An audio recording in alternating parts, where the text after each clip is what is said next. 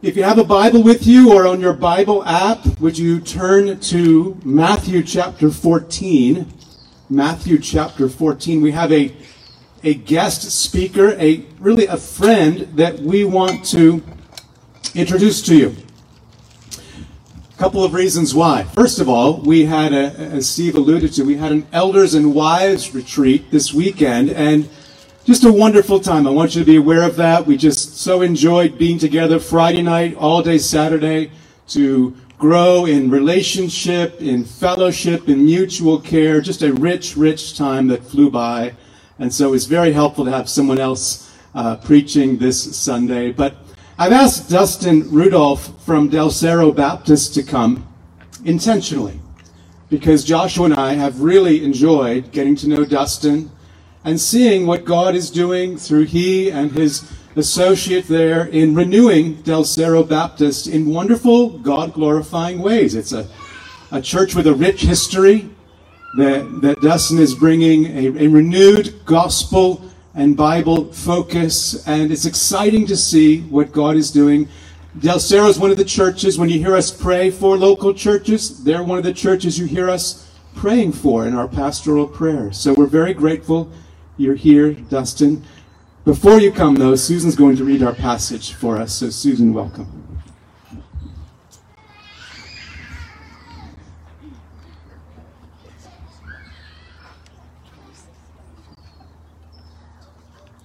Matthew 14:22 through 33. Immediately he made the disciples get into the boat and go before him to the other side while he dismissed the crowds. And after he had dismissed the crowds, he went up on the mountain by himself to pray. When evening came, he was there alone, but the boat by this time was a long way from land, beaten by the waves, for the wind was against them. And in the fourth watch of the night he came to them walking on the sea. But when the disciples saw him walking on the sea, they were terrified and said, "It is a ghost," and they cried out in fear. But immediately Jesus spoke to them, saying, "Take heart, it is I. Do not be afraid." And Peter answered him, "Lord, if it is you, command me to come to you on the water." He said, "Come." So Peter got out of the boat and walked on the water and came to Jesus. But when he saw the wind, he was afraid, and beginning to sink, he cried out, "Lord, save me." Jesus immediately reached out his hand and took a hold of him, saying to him, "Oh, you of little faith, why did you doubt?"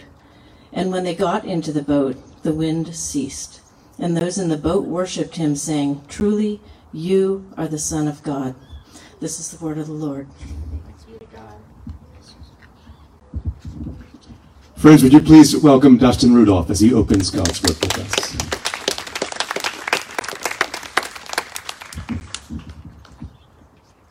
All right.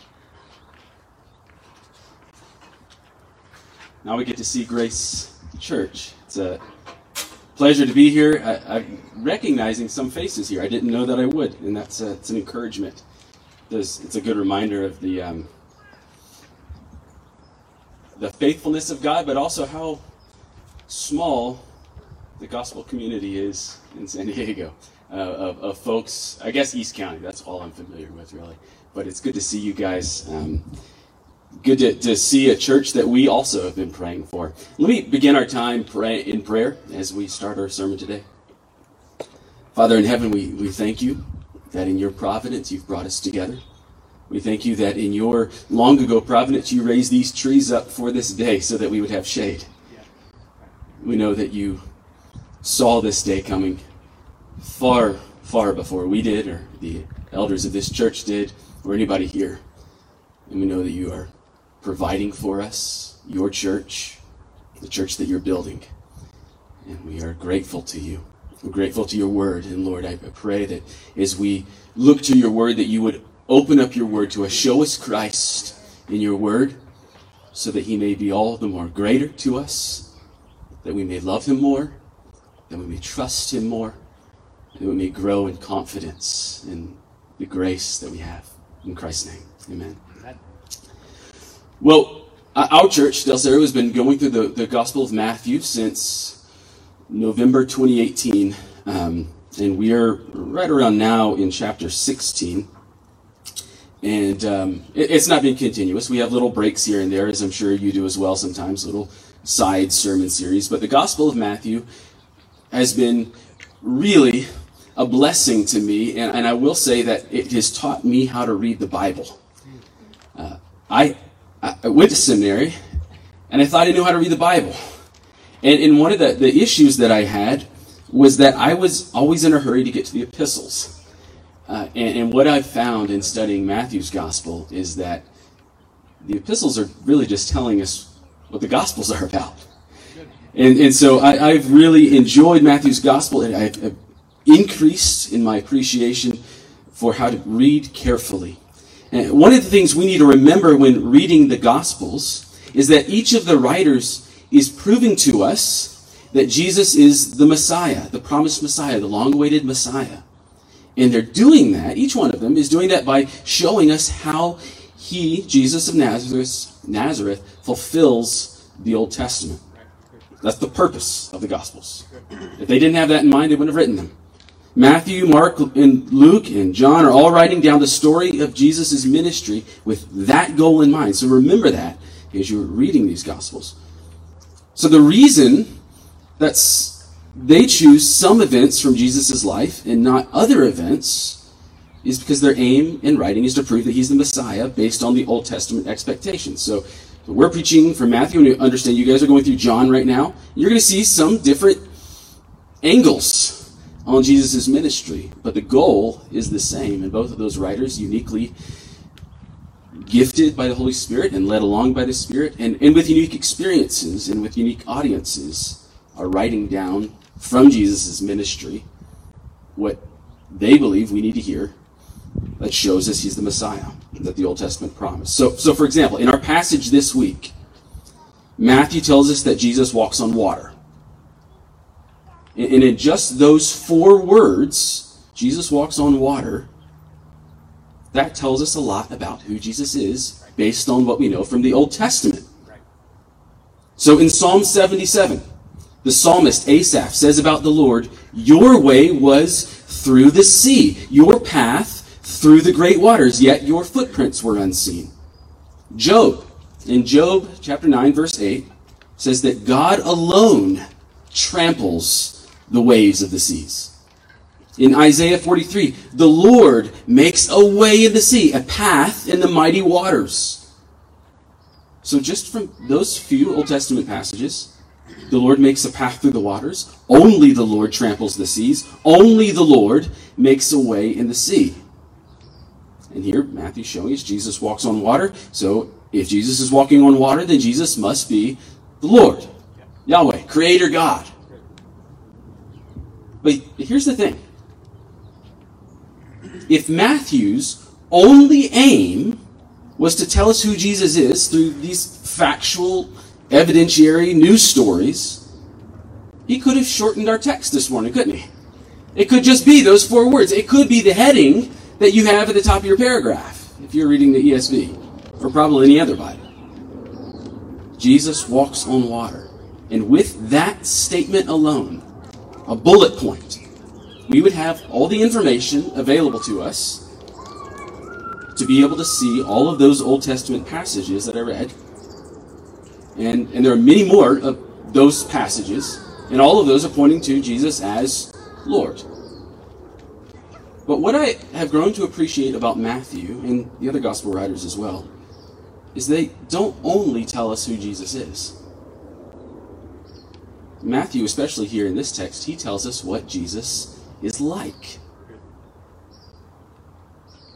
So his aim, his goal in writing the gospel is not only so we would know who he is and what's happened to him, and that fulfills those Old Testament promises. Matthew's aim, rather the Holy Spirit's aim, writing through Matthew, is that we would know Jesus. And to know Jesus, well, we have to see how he interacts with people, don't we? We have to see how Jesus interacts with the people that he loves. So I want you to recognize the theological, big picture significance of Jesus walking on water. That sermon would go something like this. Jesus is the redeeming, promise-keeping Creator God who has come in the flesh to bring his heavenly kingdom to earth. And that would be true. And that would be God glorifying. But that's not the sermon that I have for you today. If we only came to that conclusion, only from this text, we'd be missing out on the personal nature of what God is revealing to us in Christ here. So let's just ask this question. What is Jesus like? What's he like? God hasn't revealed himself to us in an encyclopedia, has he? He's revealed himself to us in a story. And that story enables us to do more than know about him. It enables us to know him. So let's get to know our God and our Savior through this story, this true story. Let's look. I hope you keep your Bibles open or your apps open. Look at verse 22. And we're just going to go verse by verse through this. So stay with me. If you're at home, open up your Bible, sit down with a cup of coffee, whatever you're doing, and let's open up God's Word. Verse 22, we see Jesus is like a shepherd.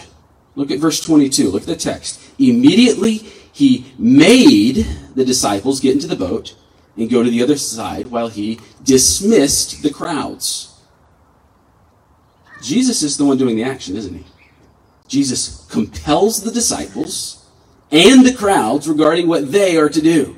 Jesus gives commands and the people obey. It's very clear who's in charge when Jesus is around, no matter who is around him. It's always clear that he's the one in charge. He speaks with authority. He shepherds his flock. Well, what does that mean for those who know or who want to know Jesus? It's simply this. To know Jesus, to love Jesus, is to obey him. Jesus commands obedience. And I know for some of you that may give you just a twinge of discomfort, maybe a little bit of resistance or resentment. But I want you to do this. I want you to just hold on to that judgment, put a pin in it, put it on the back burner for a little while, and let's keep reading. Because I think that you'll find that obedience to this man is not burdensome. Verse 23. In verse 23, Matthew tells us that the reason Jesus sent everyone away from him was so that he could go pray. You probably noticed that as we were reading. You see that in the text? He went on the mountain by himself to pray. Think of how Jesus is prioritizing prayer here. Think of the long day he's had. And think of all the other things he could be doing. He could be healing people. But he's praying. He could be raising people from the dead. But he's praying. He could be casting out demons. But he's praying. He could be sleeping. Don't you think Jesus deserves a little sleep after a full day? I mean, if you look back at what has just happened, he's fed 5,000 people. He could be sleeping. He needs rest. It's been a long day. He's exhausted. He is human. But he uses this time to pray. This is, as you read the Gospels, pretty typical Jesus.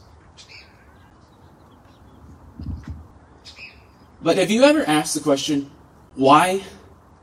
Why is he praying? We see it and we kind of think, oh, how pious. But why is he praying? Well, for one, and this is definitely true, Jesus prays because it is his delight to spend time with his Father. From eternity past, the Son of God has been in perfect communion with his Father. So it should not surprise us at all that his relationship with the Father would continue when the Son becomes man.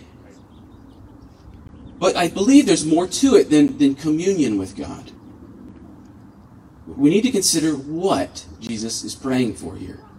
I mean, think about it. He starts praying at dusk, right? So he sends the crowds away, sends the disciples away.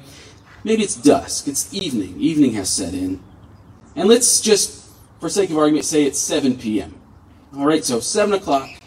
We're in springtime in Palestine. That's about when the sun would be going down. Sends the people away, goes up on the mountain to pray, and then he doesn't go to the disciples until what Matthew says is the fourth watch, which would be about 3 a.m. All right, so think 7 p.m. to 3 a.m. prayer. 8 hours. That's a lot of prayer, isn't it? And let's say it's only 5 hours. Let's say, Dustin, you're stretching it a little bit. That's a preacherism you're making there. Let's just say it's 5 hours. That's fine too. That's a long time to pray. How many prayed 5 hours in one day this week? I didn't. You read about the Puritans and Reformers doing that, and I always wonder, how do they do that? And I'd love to grow in that. But what is Jesus praying about for that long? Well, from what we know throughout the Scriptures, especially the Gospels, we know that Jesus prays for a number of things. He prays for his enemies. He commands, pray for your enemies in the Sermon on the Mount. He prays for his own perseverance in accomplishing the mission that God has given. He prays for Jerusalem.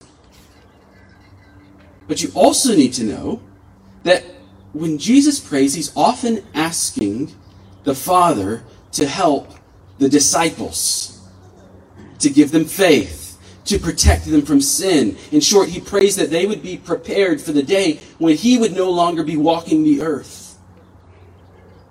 And you will see this very clearly when you get to John, the end of John 15, 16, 17. You get this real clear picture of what Jesus is praying for. And I can't say this for sure because Matthew doesn't tell us. The text doesn't specify. But I believe that given what's about to happen to Peter in Matthew 15 and 16, and especially for the question that Jesus is going to ask through the disciples in chapter 16, that "who do you say that I am" question, I believe that Jesus is praying for the faith of his disciples. Now why? Well, who cares, right? Why is that significant? Well, you need to know this, Christian. Did you know that Jesus still prays for his people? He prays for you. Hebrews 7:25 says that Jesus is able to save to the uttermost those who draw near to God through him because he always lives to make intercession for them. And always means always.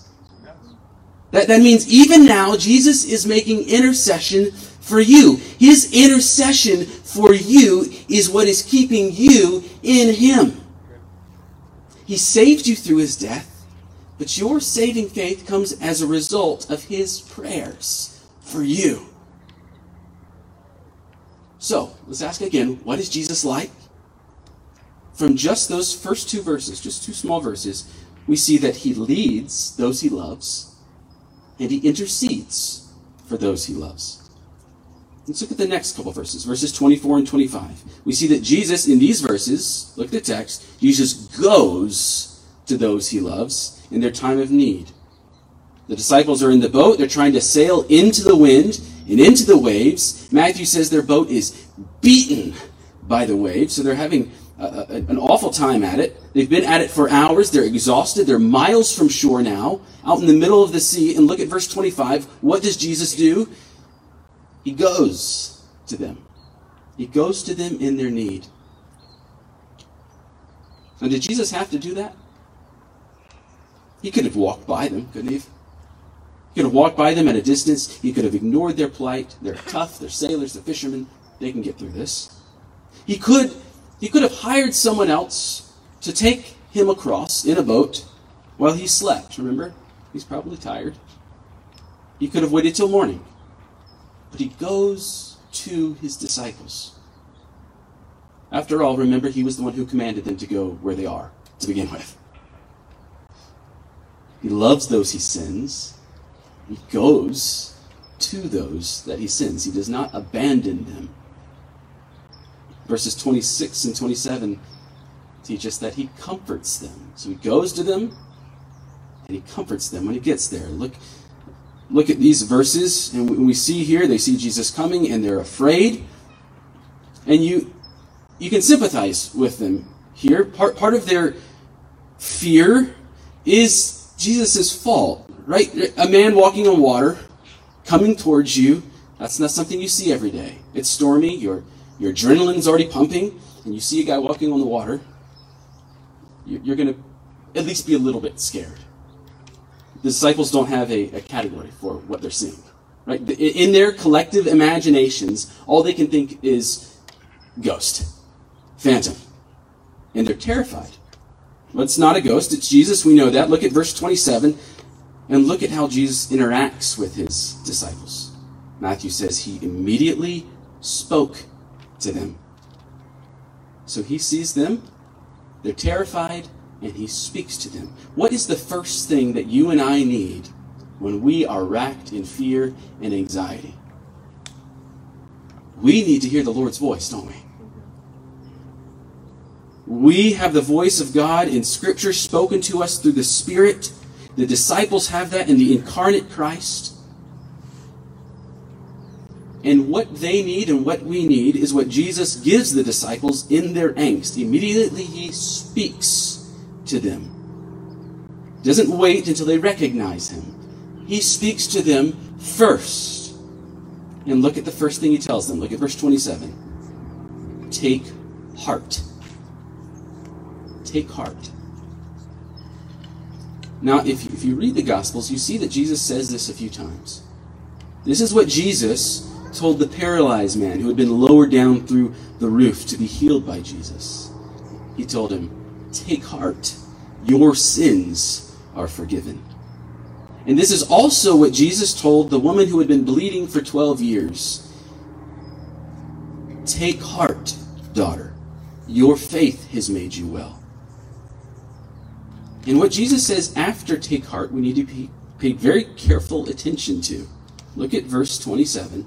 In your English translation, it says, take heart, it is I. It is I. A more rigid translation of that phrase from the original language into the English could be read as, I am. So take heart, I am. This is what he tells the Pharisees in John 8:58. Even before Abraham was, I am. And when he said that, they got mad. Same thing here. Take heart, I am. Only the disciples don't get mad. They are comforted. Because when he says that, he's revealing himself as the one who spoke to Moses from the burning bush. I am, that I am. He's saying he's Yahweh, he's Lord. Not only do we know he's Lord because he's just walked on water, we know that he's Lord because he says it. So what's Jesus like? He comforts those he loves. He comforts them. And it's not empty words. It's not, calm down, chill out, you're going to be okay. That's not comforting, is it? Who's ever felt someone comforting words of chill out? That's not comforting. He gives them a reason. He gives them grounding to be comforted. He reveals himself to them. He says, take heart, I am here. It's me, the Lord, the God of creation, your God. I am with you. And Jesus comforts us in the same ways. He forgives us. He cleanses us. He relieves our anxieties. He is present with us. That's the comfort. That's the comfort that we need. The presence of God, the forgiveness of God, the cleansing of God. Jesus leads those he loves. He intercedes for those he loves. He goes to those he loves, comforts those he loves by his word and by his presence. Let's keep going. Look at verse 28. Now this is an interesting verse. What's going on when Peter, in verse 28, says, Lord, if it is you, command me to come to you on the water. Sometimes we hurry up and we get to the he steps out of the boat part. But think about this interesting statement that he's making to Jesus. What's he doing? Why does Peter want to go onto the water? Let's go really slow here. First, look at what Peter says to Jesus. He calls him Lord. Right? And that's what Peter almost always calls Jesus everywhere in the Gospels. Doesn't necessarily mean that he's calling him God. It means that he's calling him master, teacher. It's what he calls Jesus. He is his leader. And so Peter almost always calls him Lord. So don't underlook that he does this in response to Jesus' voice. Peter knows Jesus' voice. He's heard him preach dozens and dozens and dozens of sermons by now. He recognizes that this is the guy that he's been following around, and so he calls him Lord. Now I say that because it qualifies how we understand Peter's request. He doesn't say, if you're really Jesus, then call me out, as if it's a secret password exchange. He says, Lord, which is to say, I know it's you, Jesus. Lord, if it is you, more literally, Lord, if you are the one who you say you are. Remember, Jesus has just called himself I am. And I believe that's what Peter is questioning here. If you are who you say you are, then command me to come out to you on the water. He's not trying to verify that Jesus is Jesus. He already knows he's Jesus. Peter is trying to verify that this Jesus, whom Peter knows as his teacher and his master, is who he has just shown himself to be, the one who tramples the waters and refers to himself as I am. So through his request, Peter is verifying that Jesus is who he claims to be, Son of God. And at the same time, you have to understand, Peter remembers, whenever Jesus commands something, it happens. Nearly all of Jesus' miracles in every gospel comes about through Jesus commanding something. He commands Lazarus come out of the grave, and he does. He commands demons to be cast out of people, and they do. He commands that the paralyzed walk, and they do. What Jesus commands happens, and Peter knows that. So Peter, by asking Jesus to command him to come out on the water, is showing that he at least partially believes Jesus to be the one who commands something to happen, and it happens. He believes it.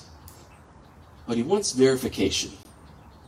So think of this moment, this exchange, as one of these I believe, help my unbelief type scenarios. That's why Peter's request is the way it is. Command me to come to you. And so Matthew tells us Jesus obliges. Jesus commands him. Look at verse 29. Come. He commands that Peter come out. And this actually tells us more about Jesus than it does about Peter. Everyone in Matthew's gospel is trying to figure out who Jesus is.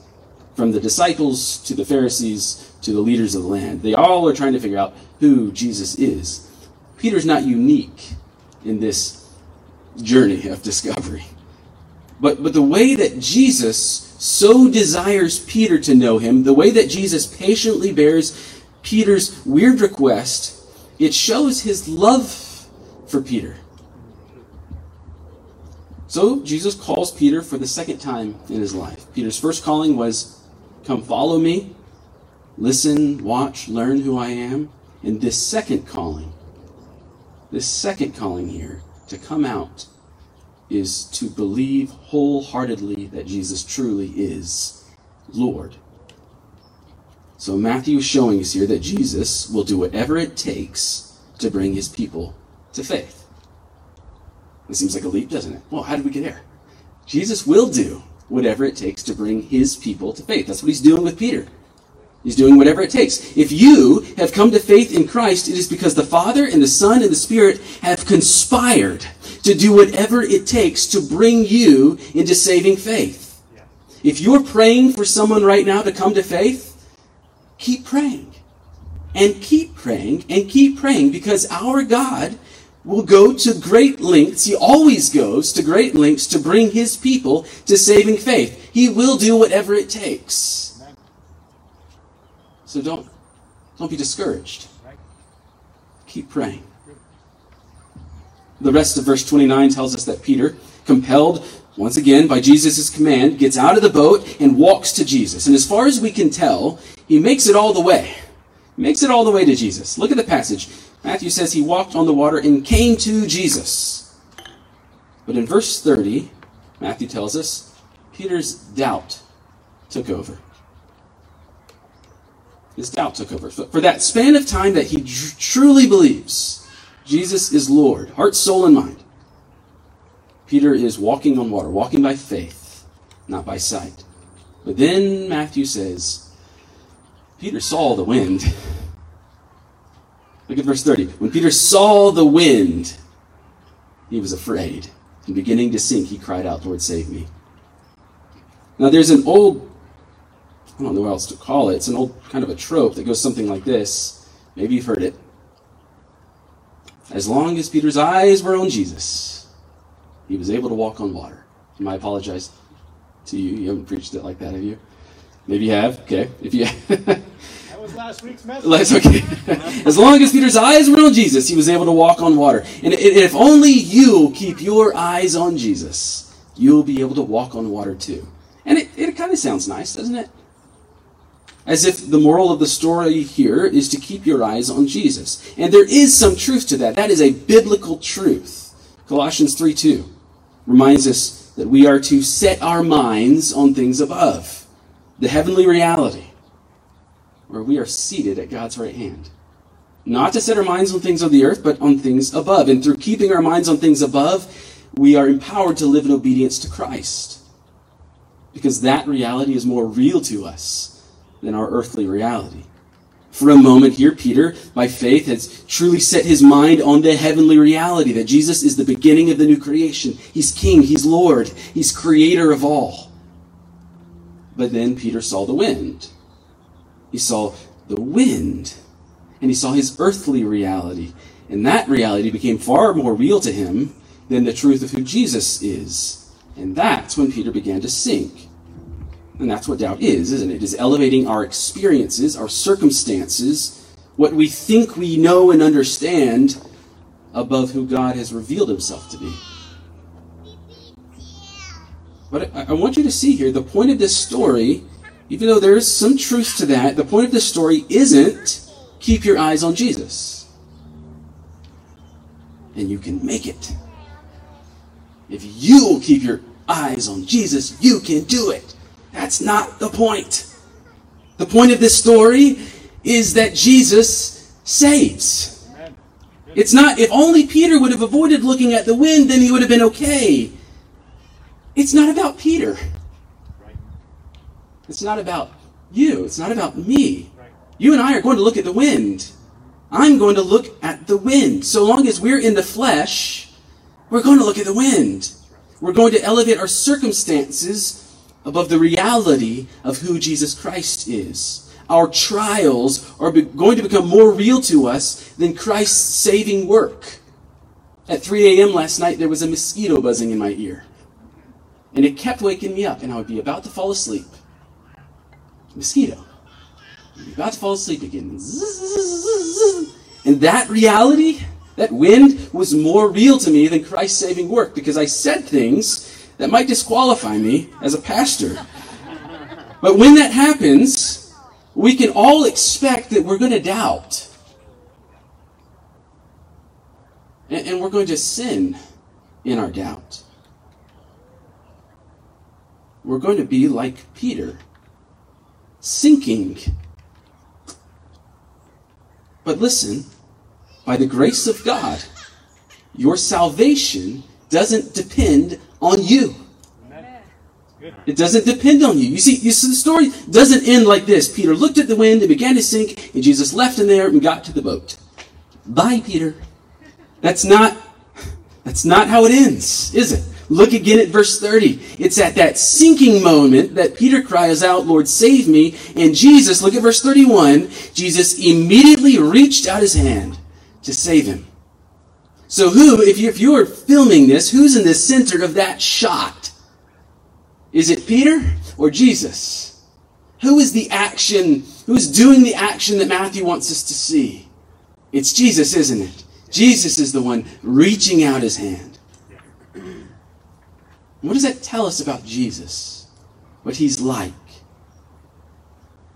Well, not only will Jesus do anything to get his people into saving faith, Jesus keeps us in saving faith.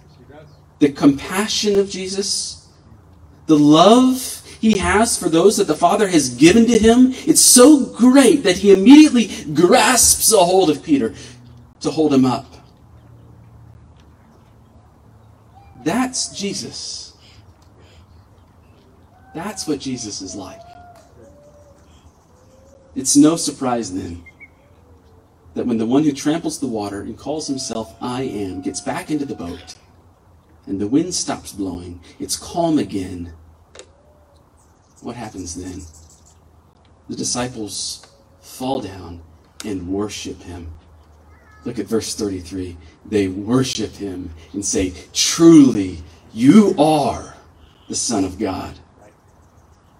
And friends, this is the only right response to Jesus. How can we respond in any other way? The one who intercedes for us, the one who comes to us in our time of need, the one who comforts us, the one who will do anything to ensure that our faith is securely in him, the one who rescues us and keeps us in the faith that he's given us even when we're drowning in doubt. The one who reveals God to us. The one and only right response to this Savior is worship. Truly, he's the Son of God. Truly, he is our Redeemer, our Savior, our King, our God. Amen? Amen. Amen. Let's pray and thank him. Amen. Lord, we do praise you. How can we not? If this is who you are, we can imagine no greater Savior. We're so grateful that this is not just our imagination, but this is real. This is our true Redeemer, our God, and we praise you, Lord, that you would send him to us, even in our doubt, even in our sin. We praise you, Lord. In Christ's name, amen.